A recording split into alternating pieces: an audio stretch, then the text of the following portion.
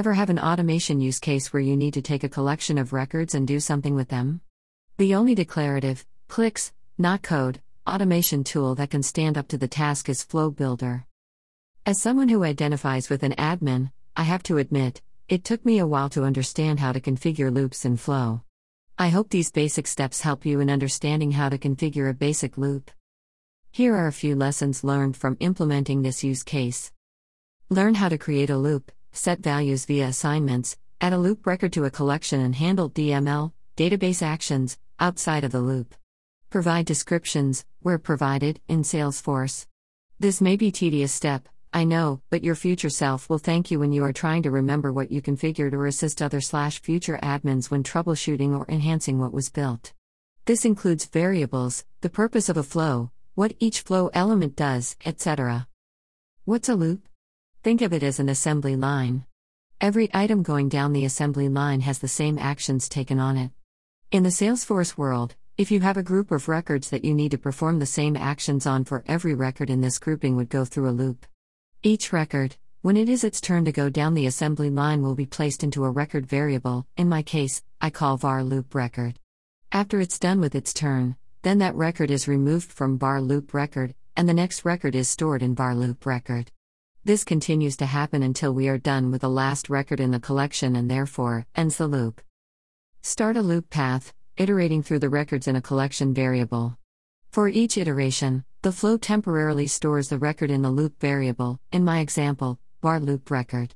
Oftentimes, within a loop, you would want to make decisions and set certain values to fields in the loop record. A collection variable is a list of records you wish to take action on. A loop uses a loop variable to store the values for the current record in the collection.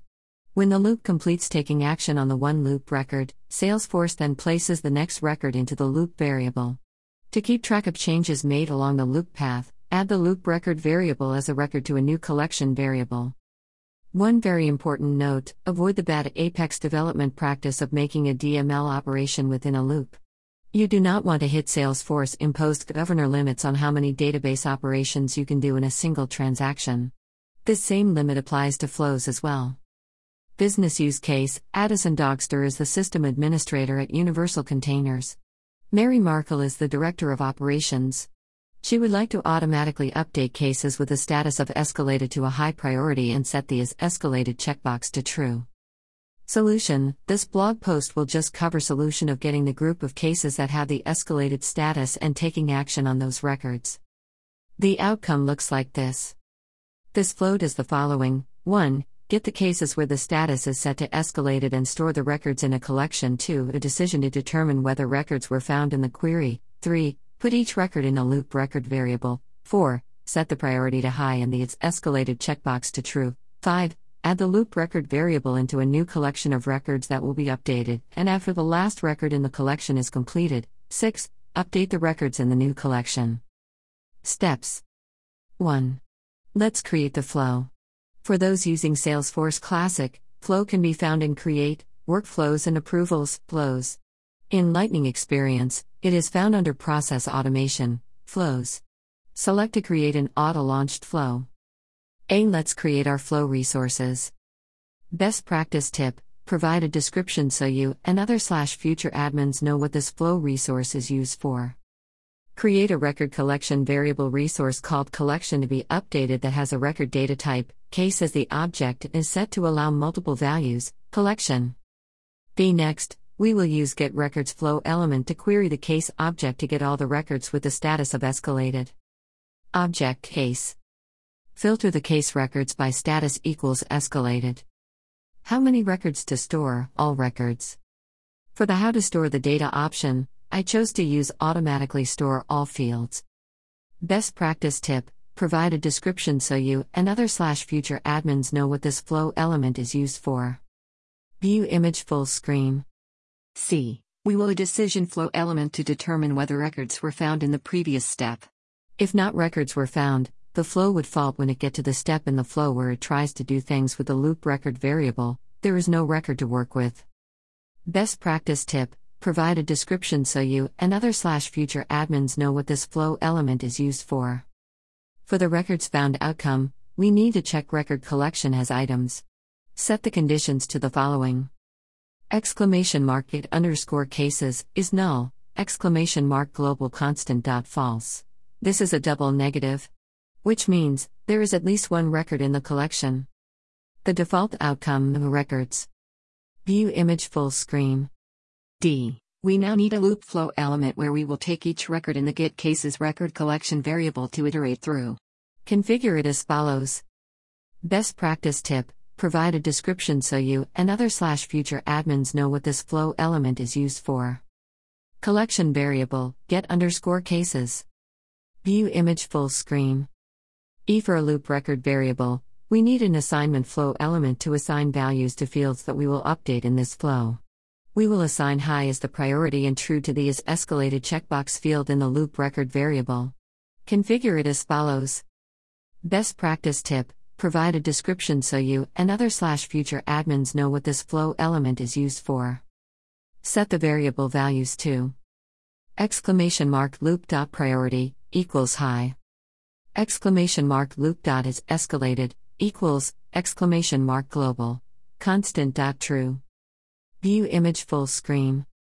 F. We need another assignment flow element to assign a loop record exclamation mark loop to a new collection exclamation mark collection to be updated, that will be updated after the loop ends.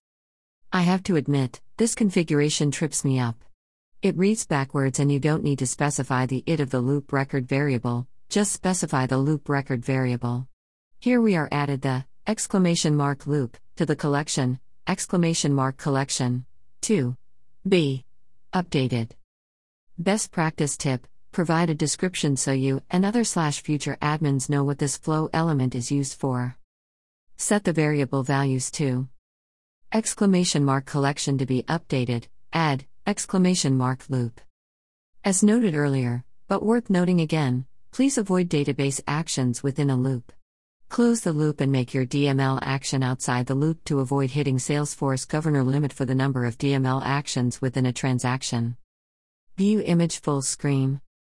Now that we've closed the loop, we want to update all the records in the collection, exclamation mark collection to be updated, with an update records flow element. This will update the priority to high and is escalated to true for all records in the collection. Configure it as follows. How to find records to update and set their values: use the IDs and all field values from a record or record collection. Record or record collection. Exclamation mark collection. To be updated. View image full screen.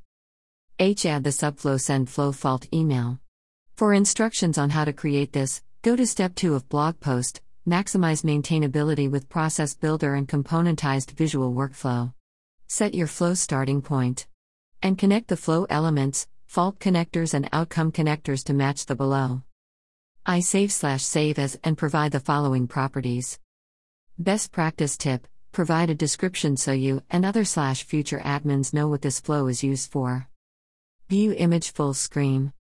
I click the activate button. Note, this flow can be set as a scheduled flow or invoked by a process or invoked by a button. The initiation will not be covered in this blog post. Now, before you deploy the changes to production, don't forget to test your configuration changes. 1. Create a few cases with the status of escalated with a priority that is not set to high and it is escalated is unchecked. 2. Initiate the flow. 3. Verify the cases were updated, priority is now set to high and the is escalated checkbox is now set. Deployment notes/tips. Flow can be deployed to production in a change set, or can be deployed using a tool such as Metazoa's Snapshot. You will find flow and a change set under the flow definition component type. Activate the flow post-deployment as flows deploy inactive in production, unless you have opted in on the process automation settings screen to deploy processes and flows as active. Note, with this change, in order to successfully deploy a process or flow, your org's Apex test must launch at least 75% of the total number of active processes and active auto-launched flows in your org.